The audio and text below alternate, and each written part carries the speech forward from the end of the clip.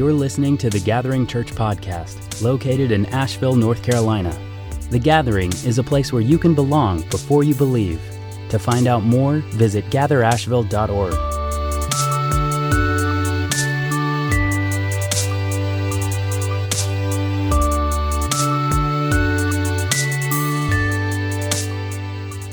Well, good morning and welcome to the Gathering Church. My name is John Mark Redwine. I'm the lead pastor.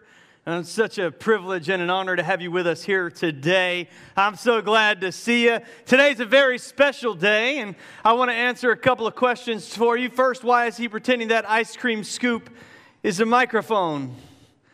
That's the kind of thing that I think is funny. And that's why. No, today is Life Group Sunday. Life Group Sunday. We're kicking off fall life groups, and if you've been around our church for a while, you know that life groups are really just at the very heart of what we do. We believe that one of the best things we can offer you here is a life-changing community, and the best avenue for you to walk into that is in through life groups. And so today, as we kick off our fall life groups this week, outside you may have seen some tables and some things set up. What we want to do is after service today, I want to give you the opportunity to meet some of these life group leaders and sign up for their groups. And whenever I'm talking to somebody new for the first time, I always feel awkward if I don't have anything in my hands. You know, I don't really know what to do with them. Is it impolite to put them in your pockets? But it's rude to do this, you know, so are you supposed to stand there with them at your side? I wanted to solve that problem for you today by giving you ice cream in your hands. You're not going to have to worry about what goes in your hands because you're going to have a root beer float or a Coke float that you can feast upon while trying to make conversation. It's going to be fantastic, and we got some great life groups. Yes! Come on now. Who don't love a root beer float? Come on, somebody. When's the last time you had a root beer float? For me, it was like a week and a half ago, all right? It's going to be great, and I'm telling you what, we got some great life groups this fall for you to get engaged, and I'll highlight a couple for you. One is a group called Alpha. Alpha is this global, I forgot what kind of category it would fall in.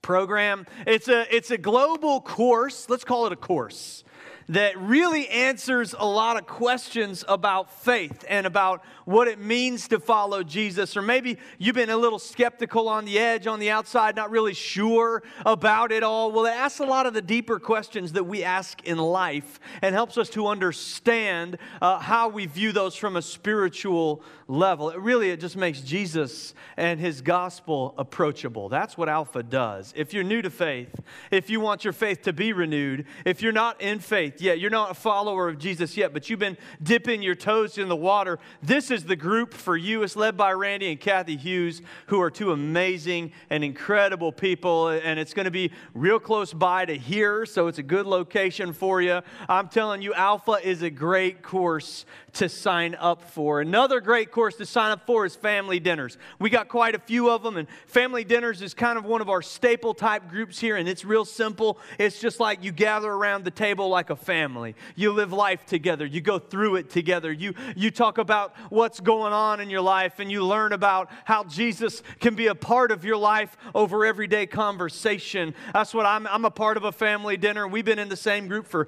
several years now. Our kids are growing up together. I'm just telling you, that's how real community is made. Get up around a table, somebody.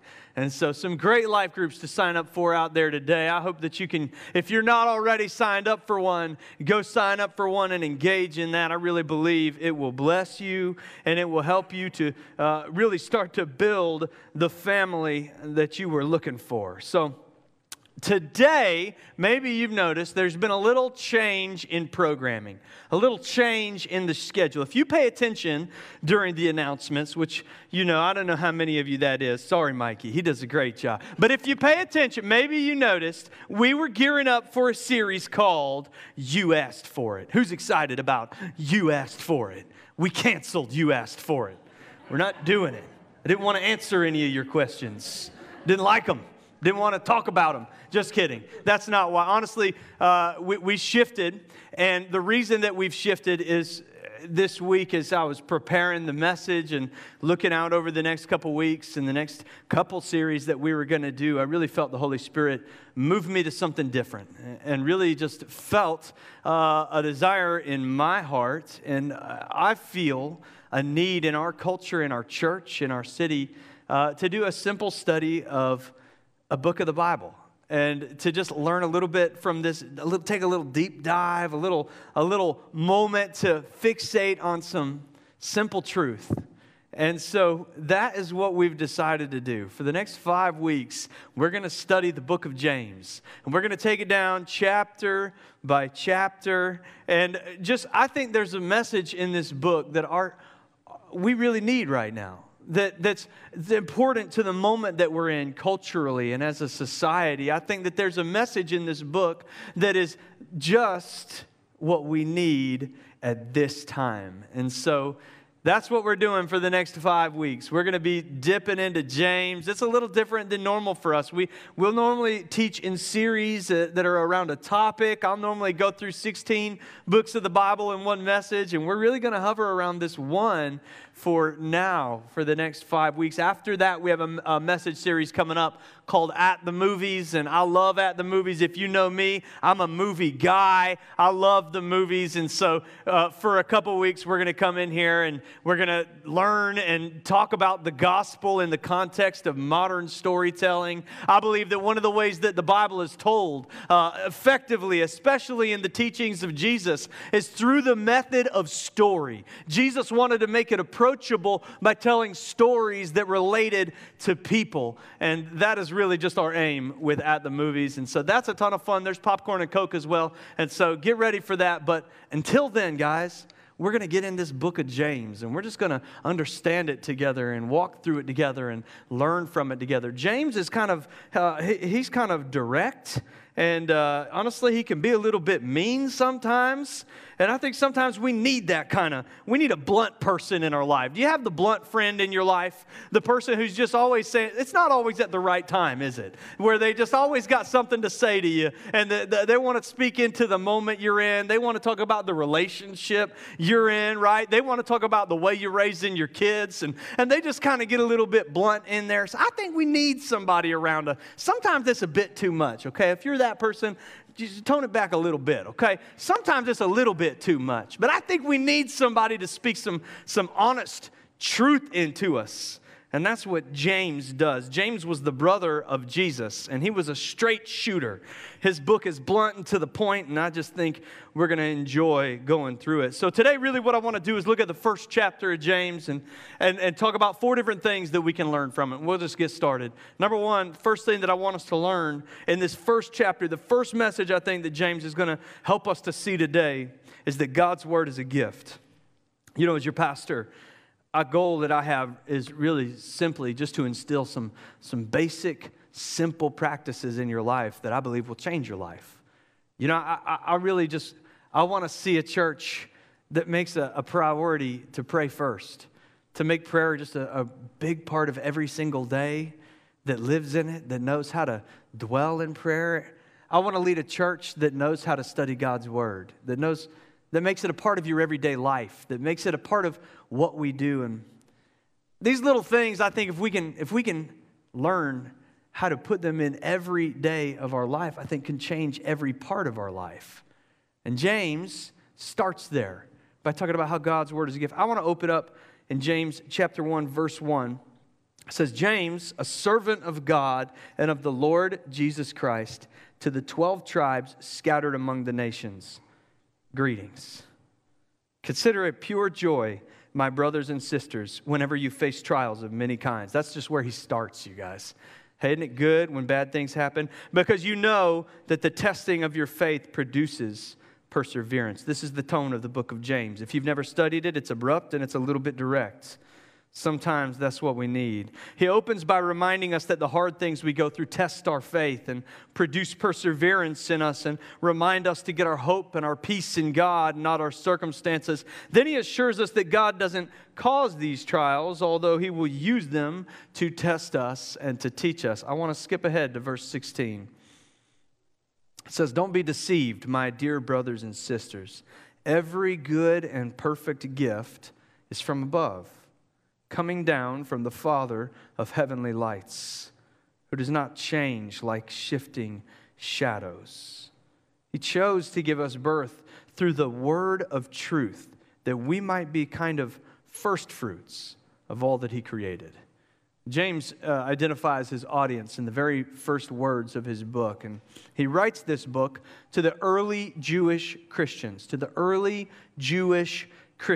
In fact, most scholars believe that James is the oldest book in the New Testament. Chronologically, it was written first and it was spread around the world first. It was most commonly held and had and read on Sundays first. And so this book was probably written just a few years after Jesus ascended into heaven. And at this time, the Jewish people are carrying the majority of the gospel. It is now becoming accessible to all people all over the world. But these Jewish people are the ones who have the familiarity with the God of Abraham, the God of the Bible. Here James is reminding his people that God gave them the word of truth.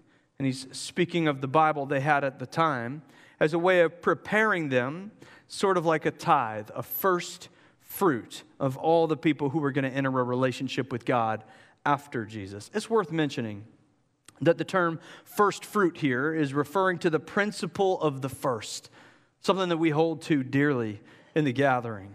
The principle of the first is that we give God the first of everything. We give Him the first part of our week here on Sundays at church. We want to begin our week with worship. We give Him the first part of our day. We wake up and we meet. In fact, that song we just sang, what a beautiful name. For years, I'm probably 5 years, that was every single morning I woke up and listened to that song. And now I'm on a newer song. It's called Revelation Song by Carrie Joby. Just kidding. It's like 10 years older than that song. I just love it. It's like 10 minutes long, and that's just how long it takes for my heart to get right from my grumpy mood first thing in the morning. Who knows? Sometimes you got to get your heart right. So we give Him the first part of our day. We give Him the first part of our finances, and that's really where this first fruits principle came from. We give God the first part of our budget, not the leftovers. And this concept appears all over Scripture, Old Testament and New. And what James is saying is that the Jewish people who had access to God before anyone else, God chose to begin His story with humanity through this people. And they had access to God before anyone else through the word of truth, the Bible that they were able to learn from and grow from and read at the time. That made them the first fruits of humanity, set apart for God first.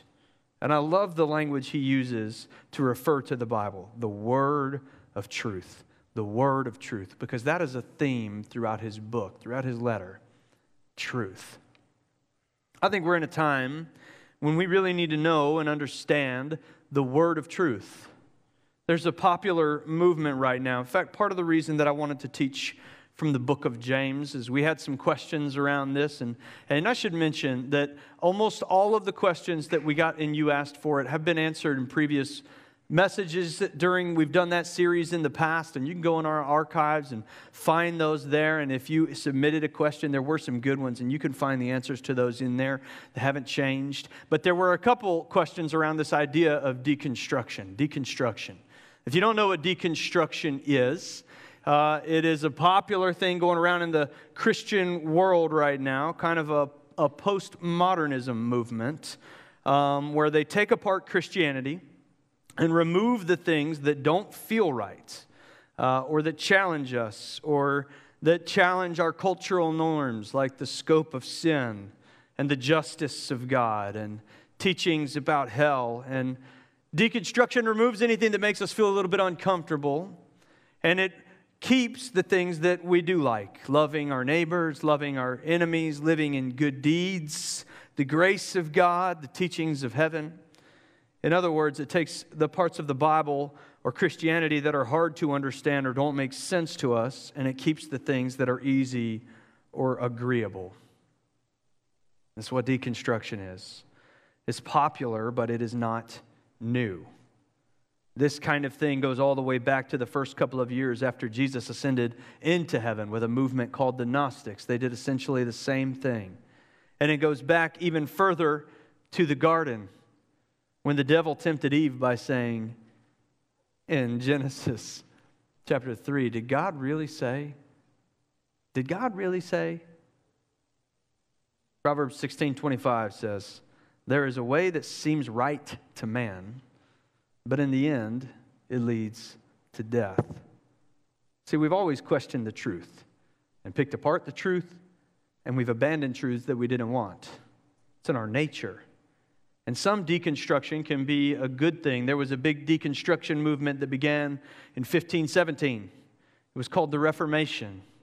And it happened at a time when the church was obsessed with tradition and all these unhealthy practices that were happening within the church that did not come from the Bible, did not come from God. And so the people, some of these leaders of the Reformation broke down all the traditions and teachings of man, and they rebuilt Christianity based only on this, on God's word of truth.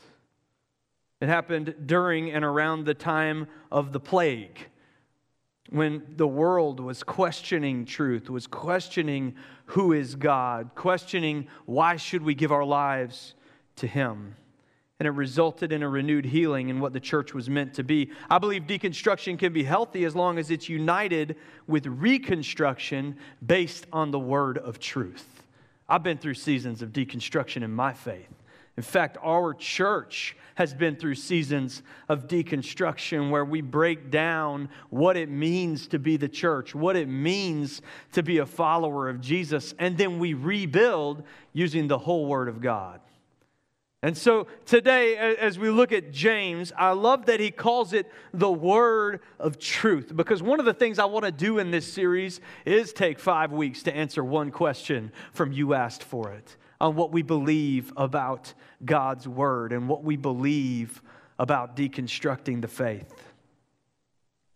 I think that helping us establish the word of truth as the thing in our lives that sustains us, that moves us through seasons like the one that we are in right now, where our nation is so divided and so broken and so afraid and so hurting, that by rebuilding the word of truth as a central voice in our lives reminds us who we were made to be. I believe it reveals the nature of God to us and teaches us how to live our lives the way we were created to live them. Jesus said this at the end of the Sermon on the Mount, Matthew chapter 7, verse 24, 25. He reiterates the power of the Word of God and explains its meaning, making it more clear and accessible to people. And then he says, everyone who hears these words of mine and puts them into practice is like a wise man who built his house on the rock. The rain came down, and the streams rose, and the winds blew and beat against that house, yet it did not fall because it had its foundation on the rock. Church, I believe you're in a storm right now. So many of us are. Our world is. And in this moment that we're in, where we're being challenged every day, where we're being pushed against, where you're going through trials and temptation, and you are having your world rocked over and over again, goodness gracious, when will it ever stop? We need a foundation that can withstand it. And that is why we need to understand the power of God's word of truth. Let's lay that foundation. Second thing that we're going to learn from James is this: we got to let it be louder. God's word is a gift, and we need to let it be louder. Verse 19, my dear brothers and sisters, take note of this. Everyone should be quick to listen, slow to speak, and slow to become angry. That's a hard one, isn't it?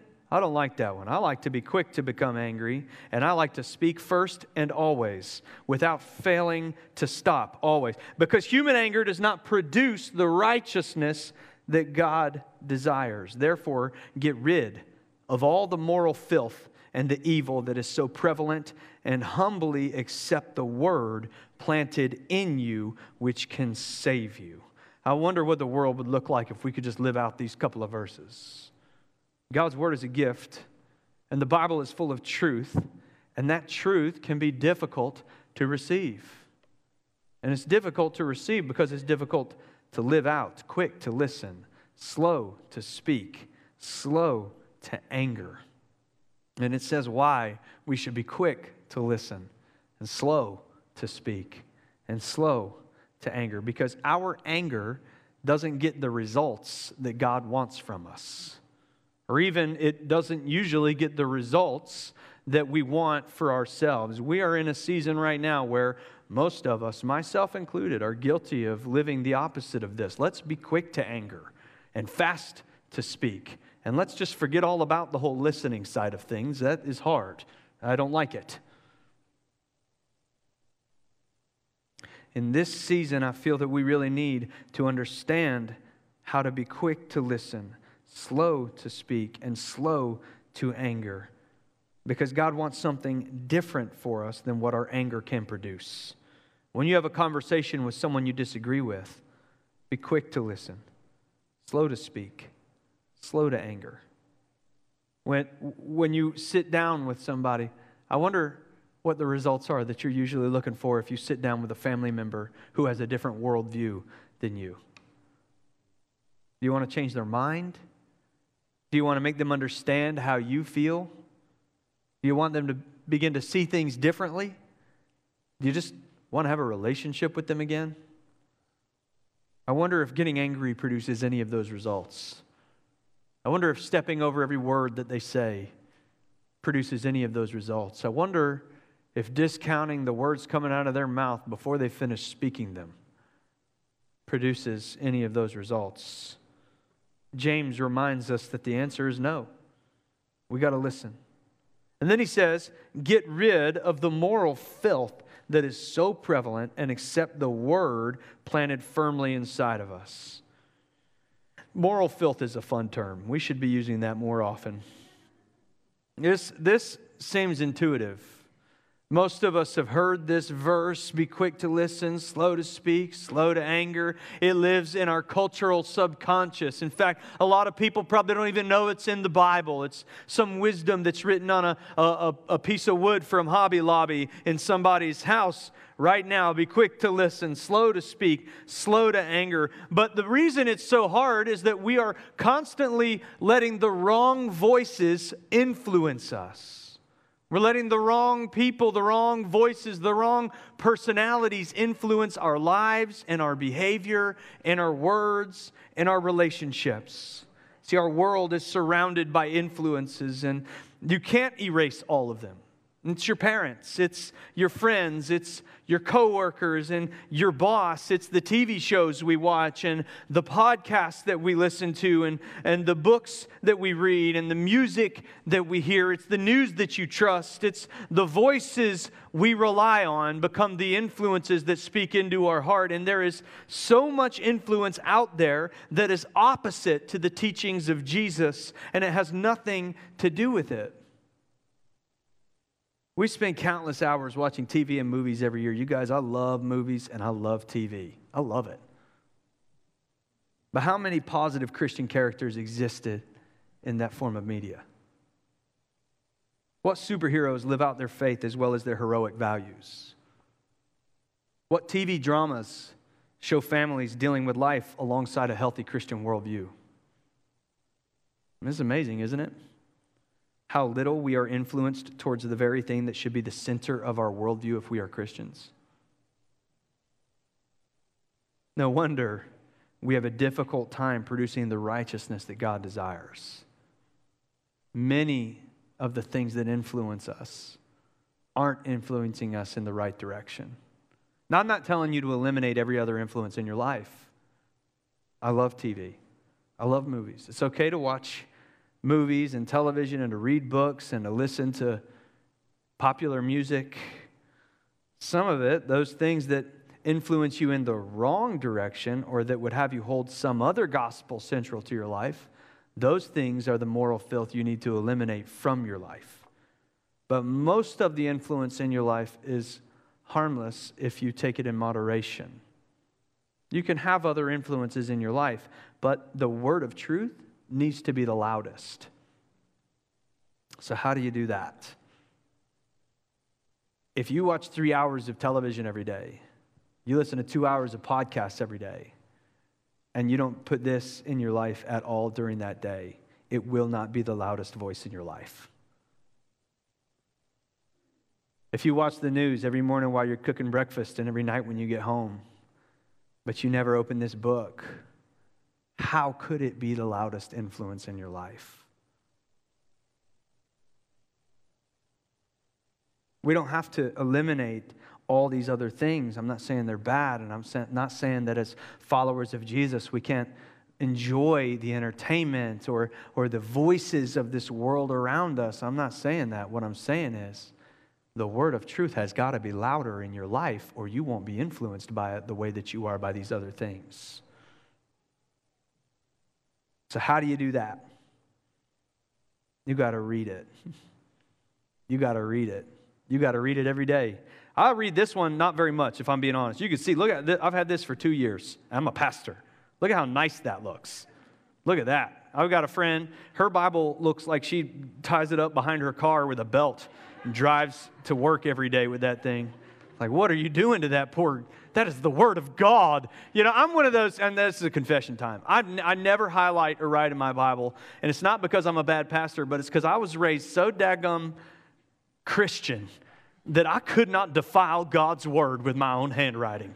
Couldn't do it. And so I have a journal that I keep next to it, and I write all the things down in there so that God's Word can remain pure. Somebody, come on. Yes, Lord. Okay. I didn't mean to get Baptist on you this morning. You know, I use an app. I've got it on my iPad and I've got it on my phone.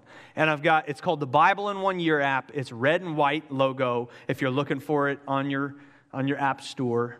And the Bible in 1 Year app is very simply that. It is a great reading plan that takes you through the whole Bible in 1 year. I've done the 1 Year Bible for 11 years straight now. I love it. I love going through God's Word every year. I'm ADHD, and those plans usually go Old Testament, New Testament, Psalm, and Proverb. And they give you a little bit of everything, because it's like, I've had enough Moses for one day, I need some Paul. I've had enough Paul for one day, give me a proverb. Whoa, that's a weird proverb. All right, how about the Psalms? Oh, it wants to drag somebody's teeth through the gravel. I'm into this. Let's go. And so I like to get a little bit of everything in there, and you just got to do you. There's no right or wrong way. There's two versions of that app. There's the full version, and there's the express version. Okay, on my phone, I have the express version. And on my iPad, I have the full version. And so if you catch me in the morning with my phone, you know I'm late. I'm late for something, and I'm like, give me the express one, please. I need 3 verses today. Yes, God, that's your truth. I'm just saying you got to pick a plan or find a way to get into it, and you got to do it every day. It cannot be the loudest influence in your life if it is not a part of your life. How can you expect to grow and get closer to God and know who He is and understand His character and understand the promises that He has for you, to cling to the hope that He has for you? How are you supposed to go through a storm and have a foundation that you can stand on if you're not getting in His Word as much as you're getting into NPR? How are we supposed to hold the influences of this world accountable to the Word of truth if we don't know what the Word of truth says as much as we know what the influence of this world says? Pick a plan and read it every day. There's an app called the Bible app. It's really easy to find. You just type in Bible, and it has a little picture of, you guessed it, a Bible. It's great. And on that app, there is hundreds of plans. You could start with a 3-minute plan to just make sure you're getting into God's Word every day. In fact, you can get a push notification that'll put a Bible verse out for you every morning when you turn your phone off. And you can read it and understand it and allow God's truth to permeate your day right there in the very beginning of it. I don't know how to impress upon you how important I feel it is that you allow the word of truth to be the very first word that enters your day. I do not always have time to read it in the morning, but guess what? They all will read it to you now. We've digressed, okay? I'm a 5-year-old. I don't have to read my own words anymore. There's a little play icon, and I can hit it on my phone, and then a British guy reads it to me. It's great. He's like, hello, welcome to God's Word. I'm Nicky Gumbel. I'm like, hello, Nicky. Perhaps I'll have a spot of tea today. And we study God's Word together. Let it be an influence in your life. Consume it. Understand it. Study it. I've got a little, I use spiral notebooks as journals. I used to buy Moleskines, and they're expensive and pretentious, and they're hard to keep open. A spiral notebook, you just flip the page. Come on, somebody, I love it. It's like 16 cents. I got spiral notebooks, and I've got different ones. I've got one for stuff I don't understand. I'll just write down, I don't know what that means. I'll just write it down, and I'll Google it later, okay? I've got one in there for just I call it the heart of my prayer. Today. I call it the heart of my prayer, and I'll read all this scripture. It's so good, but there's usually only one thing my ADHD brain can take from it that day, and I'll write that down in that spiral notebook, and I'll move on. Study God's Word, and then live it out. Number 3, live it out. It says this in verse 22. It gets a little rough here, guys. I'm going to try to make it gentle for you. I'll read it in a soft voice. Do not merely I'm not going to do that. It sounds like I'm mocking God's word. That's bad. Do not merely listen to the word and so deceive yourselves. Do what it says. Anyone who listens to the word and does not do what it says is like someone who goes and looks at his face in a mirror and after looking at himself goes away and immediately forgets what he looks like. But whoever looks intently into the perfect law that gives freedom and continues in it, not forgetting what they have heard, but doing it, they will be blessed in what they do. See, I believe God's word can absolutely change your life for the better. I love that he calls it the perfect law of freedom. The perfect law. We think of the law, and maybe you grew up the way I did, thinking that this book was chains, that it was a way of living that was hard and not fun and boring and impossible to actually live out. But James understands that this is a law of freedom. That when I begin to live the way that God's word teaches me to live, I'm living the way I was made to live. And when I live the way I was made to live, my soul and my heart delight in it and come alive in it. And I feel satisfied in it. This law of freedom can change your life when you allow it to speak into your life as the loudest voice of influence. Change is inevitable, but it's also never easy. And it never happens automatically. You can't just read this and expect to just be a better person tomorrow. You got to receive the word and begin to do what it says. It's not enough to just read the word of truth. It has to infiltrate your life. Here's an example. One of my favorite stories about Jesus is when he goes into the upper room for the Last Supper as recorded in John chapter 13. It says, Jesus washed the disciples' feet. I hate feet. I think feet are the most disgusting part of any human body. They smell, they have weird dead skin on them, the toenails are always bad. You can paint over them, ladies, we know what's under there. Feet are just the worst. And these folks wore sandals all the time, walking around in Birkenstocks on dirt streets. Disgusting. And Jesus touched them. Oh, Jesus, he's so good. I would never do that for you. He touched them. He touched their feet. He washes their feet, and it's this beautiful story, and it's something that's expected of the lowest servant in the house, but Jesus, the highest position in the house, washes the feet of everyone who follows him. And look in verse 12, John 13:12. When he had finished washing their feet, he put on his clothes and returned to his place. Do you understand what I have done for you? He asked them. You call me teacher and Lord, and rightly so, for that is what I am. And now that I, your Lord and teacher, have washed your feet, you also should wash one another's feet. I have set you an example that you should do as I have done for you. He didn't mean literally touching feet, because he knows that's gross. He knew that. He just did it. He meant go out and serve the people who serve you. Love people well. Show people value who aren't used to being shown value. Very truly, I tell you, no servant is greater than his master, nor is a messenger greater than the one who sent him. Now that you know these things, you would be blessed if you do them. Isn't that amazing? He even washed Judas's feet, and he knew that Judas was getting ready to betray him that night. He tells us to do the same thing, to treat people with humility and kindness and respect, and to serve people no matter who they are. And if we're going to lead well, first, we have to serve well. Now imagine reading that and then going right into a restaurant and treating your server like garbage. Maybe they were too slow or they messed up your order. And so you set them straight. Talk to their manager. Give them a bad tip. Maybe you even made them feel small. That'll teach them. Imagine reading that, going to work, and treating the custodial staff like they are less than you. Imagine reading that and treating your neighbor who annoys you like they shouldn't live there. Those things would be like seeing your face in the mirror and then walking away and forgetting what you look like. Sometimes, like in this passage, the Bible will challenge you and it will make you feel uncomfortable, and it might even disagree with you. Theologian and author Tim Keller says if your God never disagrees with you, you might just be worshiping an idealized version of yourself. You know, this stuff is challenging, and it can be hard to understand sometimes. It can be direct sometimes, but do you know that God doesn't have to do what you want Him to do all the time? He doesn't have to communicate the way that you want Him to. What He wants for you shouldn't always just look exactly like what you want for you. His ways are higher. He knows better. He's designed you. He knows what's best for you.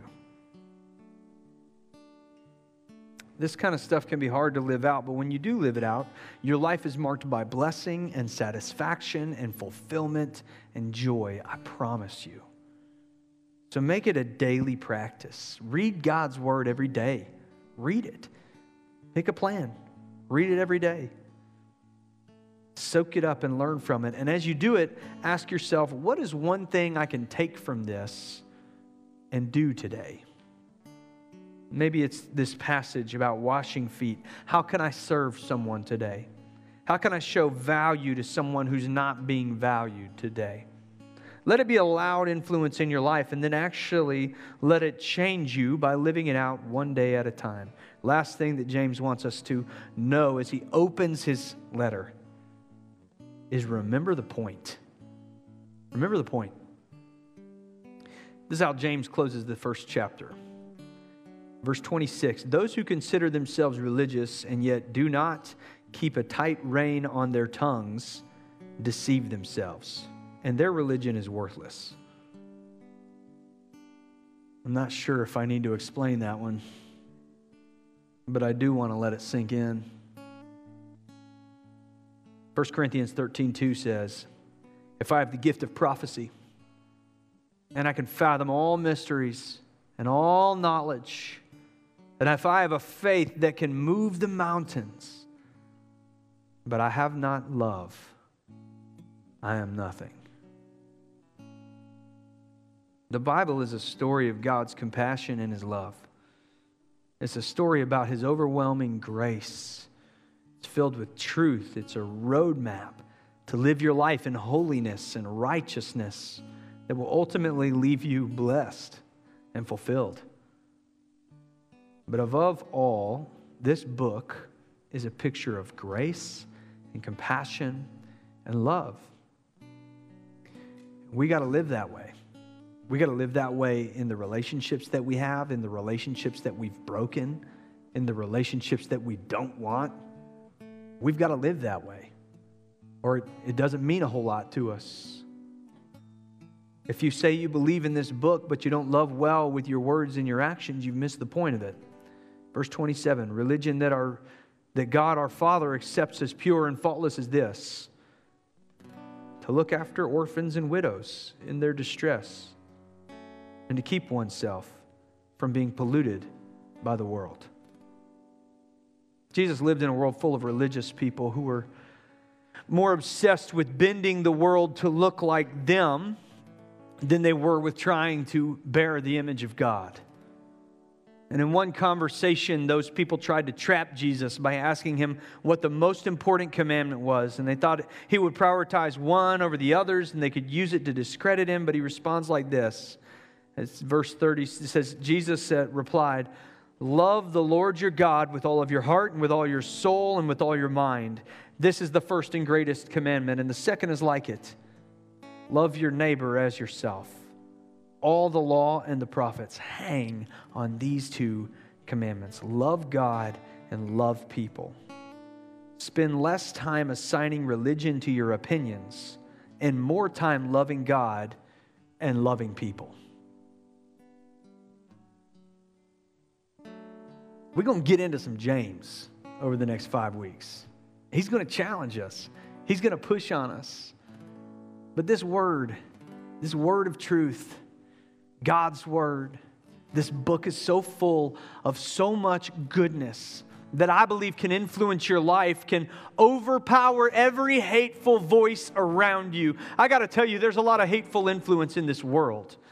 It just bleeds into our hearts. Even if we don't mean for it to and we don't want it to, it just does.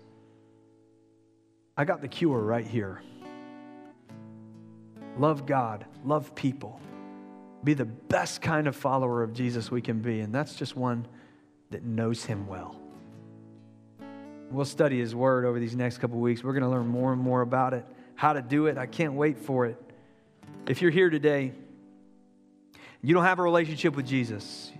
You know, maybe you're in this place today just checking it out, came with somebody. Maybe you've been a part of church for a long time, and you've just been so overwhelmed by all the influences around you that are constantly making you feel like the world is collapsing in on itself. And maybe you're in desperate need of hope today. I have hope to give you. I have hope to offer you freely. His name is Jesus. And He deeply wants a relationship with you, and He wants to know you, and He wants to be known by you. And if you'd like to enter into a relationship with Him today, every head bowed, every eye closed, just say this prayer with me. And this is the beginning. It goes like this. Heavenly Father, forgive me for my sins. Forgive me for making it about me. Forgive me for trying to do this on my own. I believe in you. I believe in who you are and what you've done for me. So I give my life to you today. All that I am is yours. In Jesus' name, amen. Amen.